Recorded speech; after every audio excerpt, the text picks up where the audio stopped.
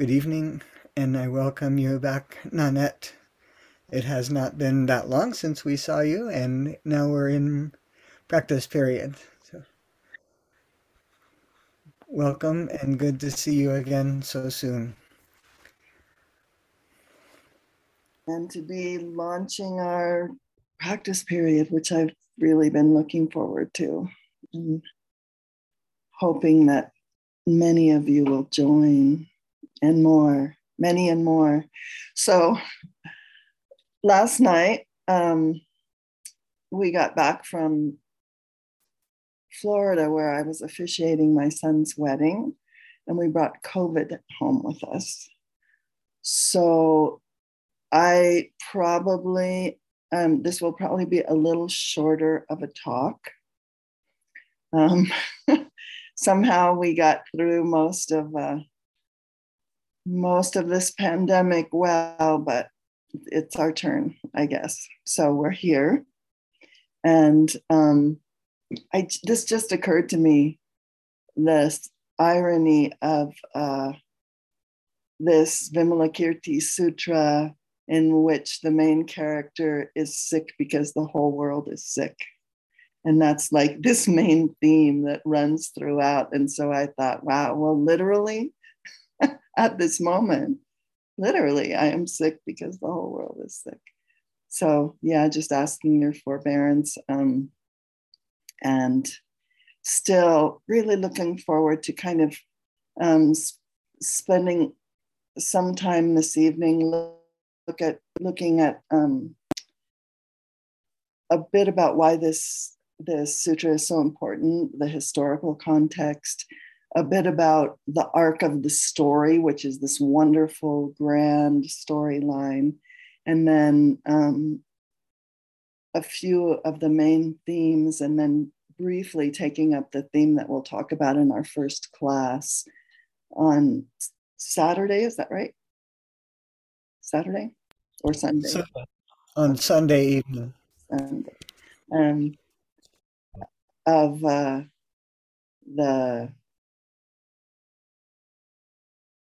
purity of the Buddha lands and purifying the Buddha lands. And there's this whole beautiful little context. So first, just to say that this sutra is very influential text in the Mahayana canon, especially for Chan Buddhism. And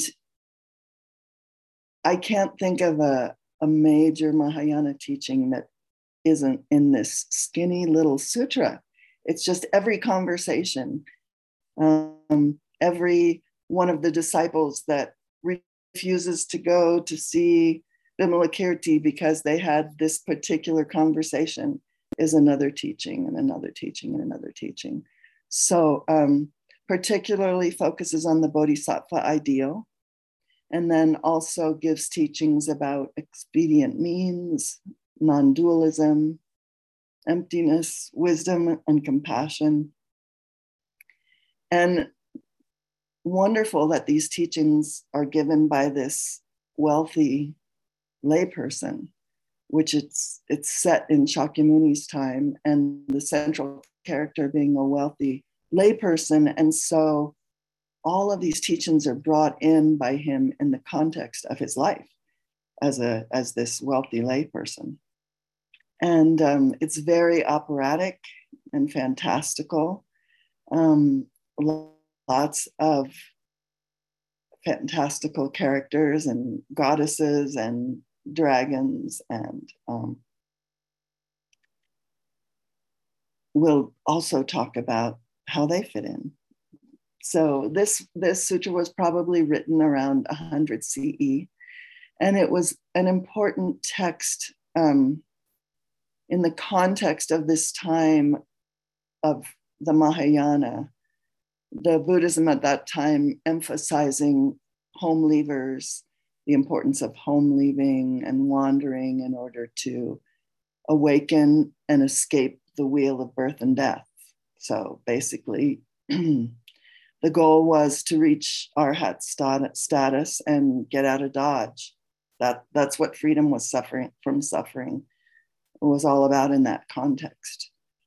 And so at that time, various sects appeared, and the derogatory term for this lesser vehicle, Hinayana, was criticized by the Mahayana movement, which started around the 1st or 2nd century CE. And these Mahayana teachings, they reached a wider audience, but I think more importantly for us is the shift from the individual's quest to be free from suffering to the less self-centered focus of concern for all beings.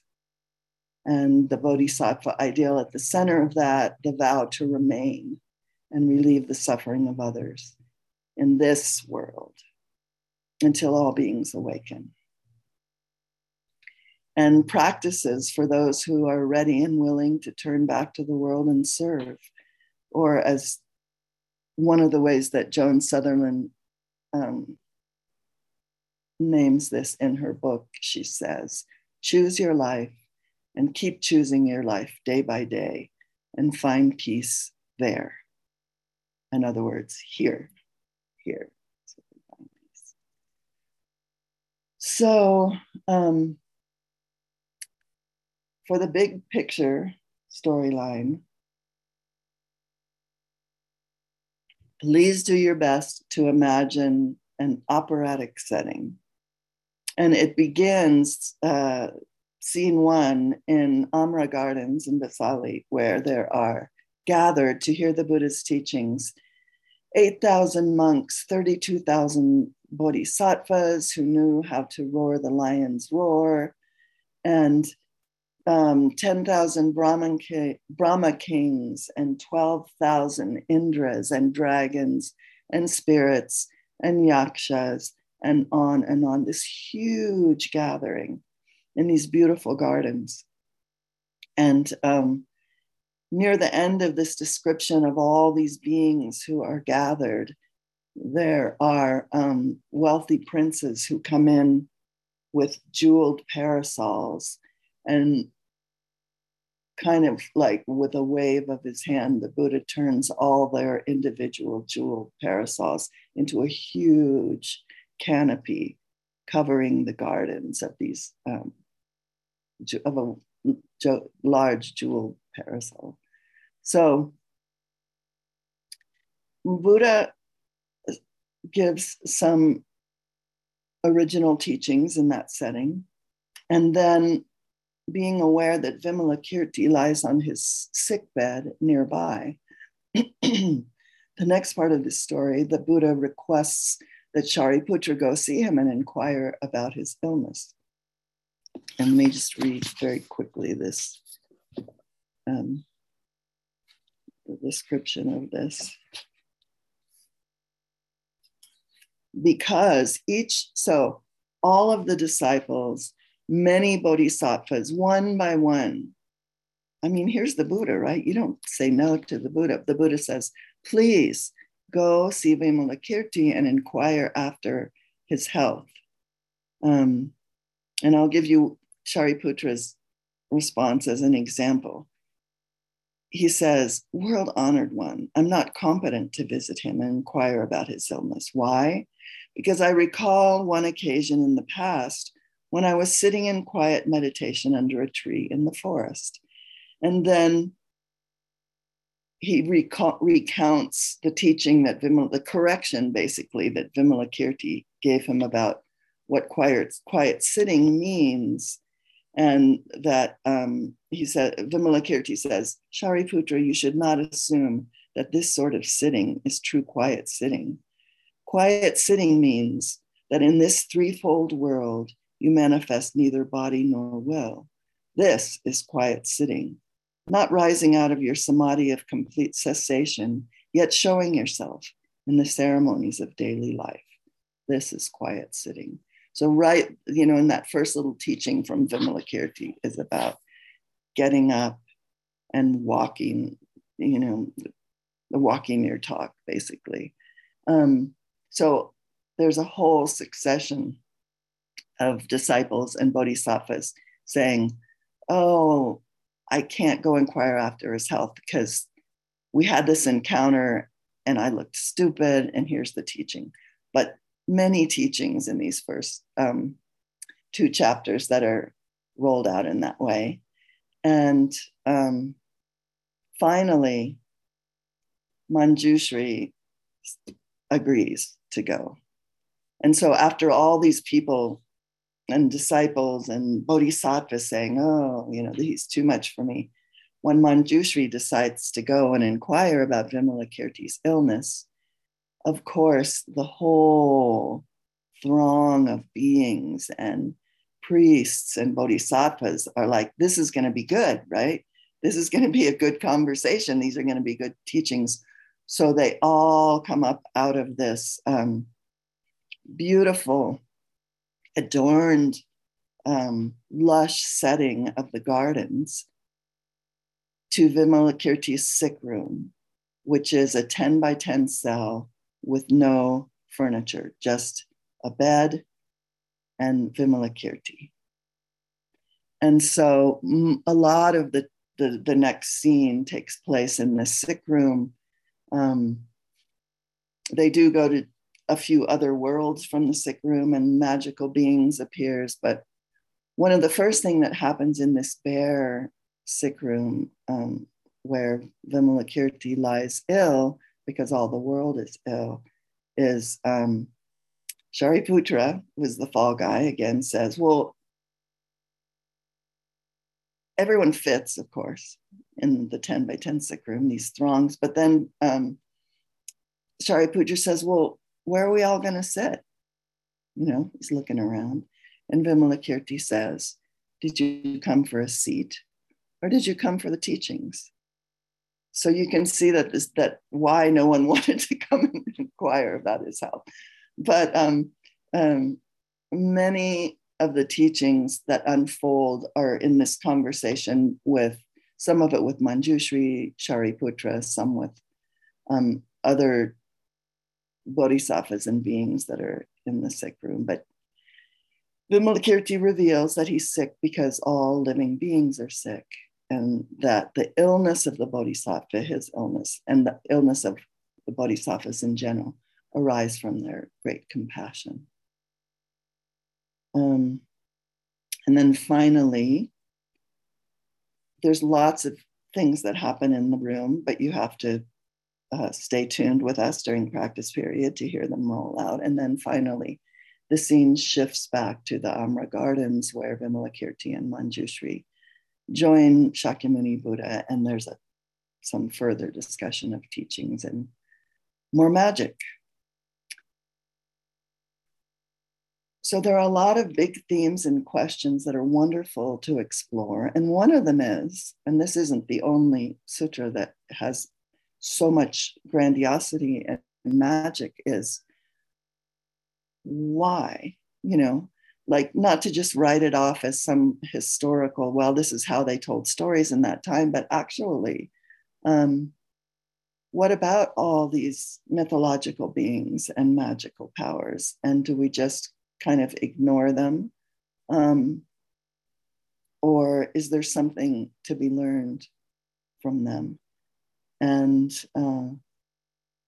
we'll explore this more later on, but Joan Sutherland in her commentary hints that yes, in fact, it's not to believe in the magic, but it's also not to believe in the limitations of our conditioned view and this suggestion of this absolute freedom from limitations of space and time. And another question that I'd love to explore during these weeks is, so there are the Mahayana teachings of emptiness, non-duality, compassion, and wisdom. How do we encounter them in such a way that we bring them into our everyday lives? And Vimalakirti, being a layperson, demonstrates in many ways how we can do this.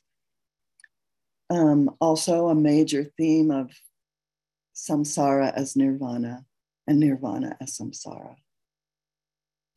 And then the very pervasive question in this sutra and in our time of how do we find peace in the midst of our vow to meet suffering beings? How do we find peace there? And how do we keep showing up? So I'm just going to explore one little thread, which we will take up again in our upcoming class. But when they're still in the gardens, Jeweled Accumulation, which is kind of the head honcho prince of all the princes with their parasols, has a beautiful poem, and he praises many qualities of the Buddha. And at the end of that poem, he asks the Buddha to explain the practices carried out by bodhisattvas in purifying lands. The Buddha says, if the bodhisattva wishes to acquire a pure land, he must purify his mind. When the mind is pure, the Buddha land would be pure. And like many of our words that we hear and turn in our minds, this word pure, what is that? What is a pure land and what is a pure mind? And just before, about an hour before this class, I was listening to a talk by Angel Kyoto Williams. She's going to be teaching on the Lojong slogans this weekend, Saturday and Sunday, via Zoom in Upaya. And something that she said, she was talking about transforming the mind in terms of having the clarity and commitment to be whole. Clarity and commitment to be whole. And so I think we can see pure as whole also. And whole as all inclusive, and definitely not pure as pure on the one hand and impure on the other, but all inclusive. So if the bodhisattva wishes to acquire a pure land, he must purify his mind. And the pure land is created by living the teachings, by the activities of benefiting beings. Those activities, engaging in those activities, is the pure land itself.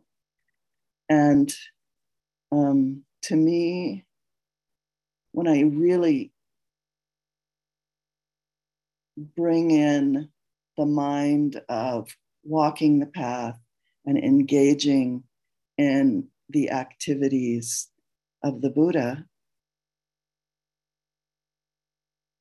I can see that very clearly as the Pure Land. I mean, I get caught over and over again about, looking out in the world and going, how can we say loving the world as it is? Why do we keep talking about that? Look at the world, look at the suffering. And this, later in this chapter, this same conversation unfolds. But if the Pure Land is what we create by living the teachings, then yes, I can make sense to me. So let me read a little bit about from the sutra itself about the Bodhisattva's acquisition of a pure land. The Buddha says, the Bodhisattva's acquisition of a pure land is wholly due to his having brought benefit to living beings. And then he goes through this whole list of all the things that are the pure land of a bodhisattva. So he says, an upright mind is the pure land of a bodhisattva, a deeply searching mind, a mind that aspires to bodhi or enlightenment, almsgiving, keeping the precepts, forbearance, meditation, wisdom. He lists all these things that are the activities of the path as being the Pure Land. And then he says, therefore, jeweled accumulation, because the Bodhisattva has an upright mind, he is impelled to action. Because he's impelled to action, he gains a deeply searching mind. And then goes again, because he transfers merit to others, he knows how to exploit expedient means. Because he knows how to employ expedient means, he can lead others to enlightenment. Therefore, if a bodhisattva wishes to acquire a pure land, he must purify his mind. So in comes Shariputra, our fall guy, and he says, well, since the world honored one's intentions were pure, then why is this Buddha land filled with impurities? The question I just brought up. Shariputra, this land of mine is pure, but you fail to see it. Shariputra says, when I look at this land, I see it full of knolls and hollows, thorny underbrush, sand and gravel, dirt, rocks, many mountains, filth, and defilement. It's like, I don't see a pure land here, right?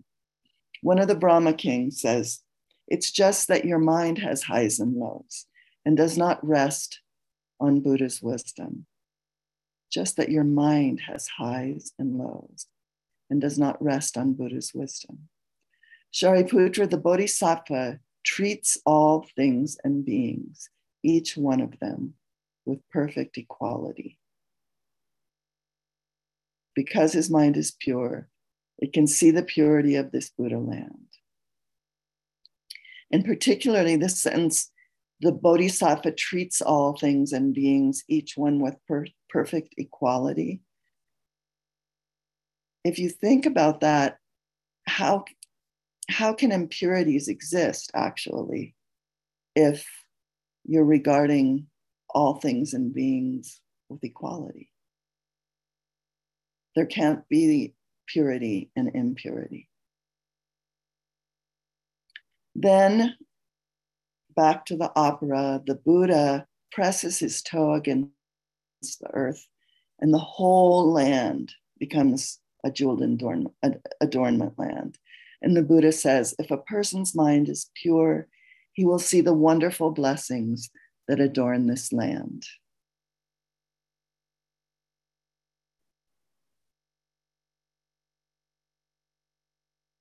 This whole conversation about the Pure Land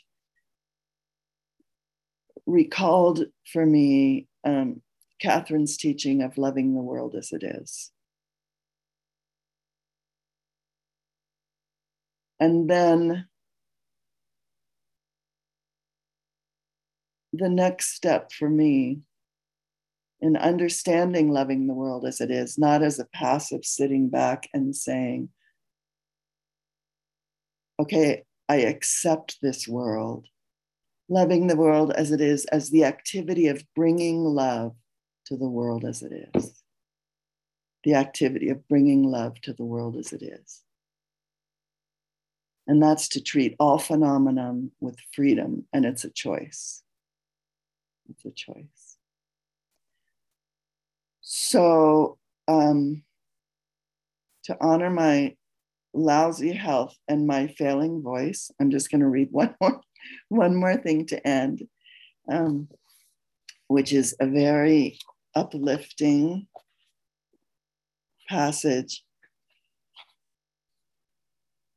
from Joan Sutherland. And it's actually after she's been talking about this Pure Land. And she says, one of the profound beauties of the Mahayana vision is a sense that we human bodhisattvas aren't doing this alone. Everything in the world is engaged in the work of awakening. Everything is its own kind of bodhisattva. Cow bodhisattva, fool's gold bodhisattva, scuffed slipper bodhisattva. Do you imagine the right slipper and the left one? Each has its own bodhisattva path. At the end of the sutra, Shakyamuni calls this infinite collaborative effort the work of the Buddhas. Infinite collaborative effort.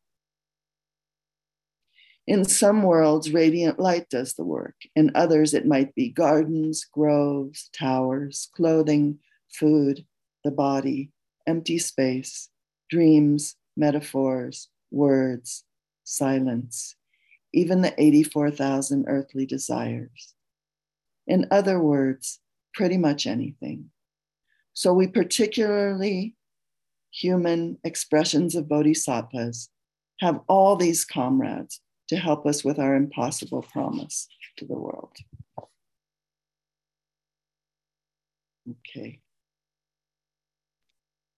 So, Jean, do we want to open up for comments? Do you want to have your usual announcements first?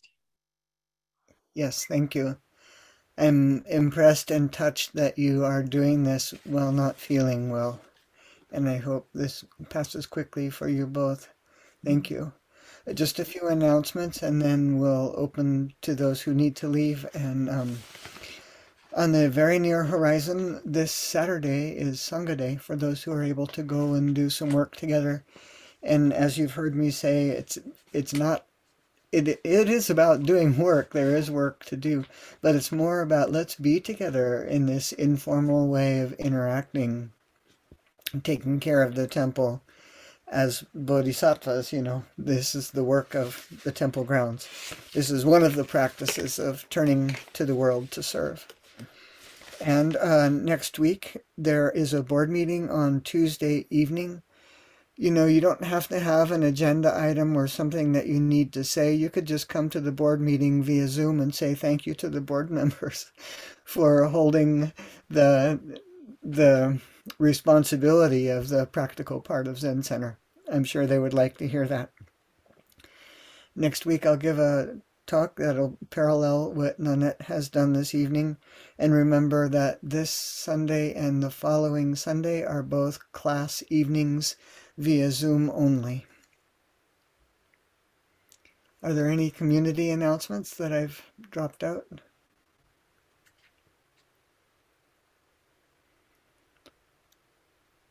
All right, then for those who need to leave at this time to take care of family and pets and so on, you're welcome to take leave.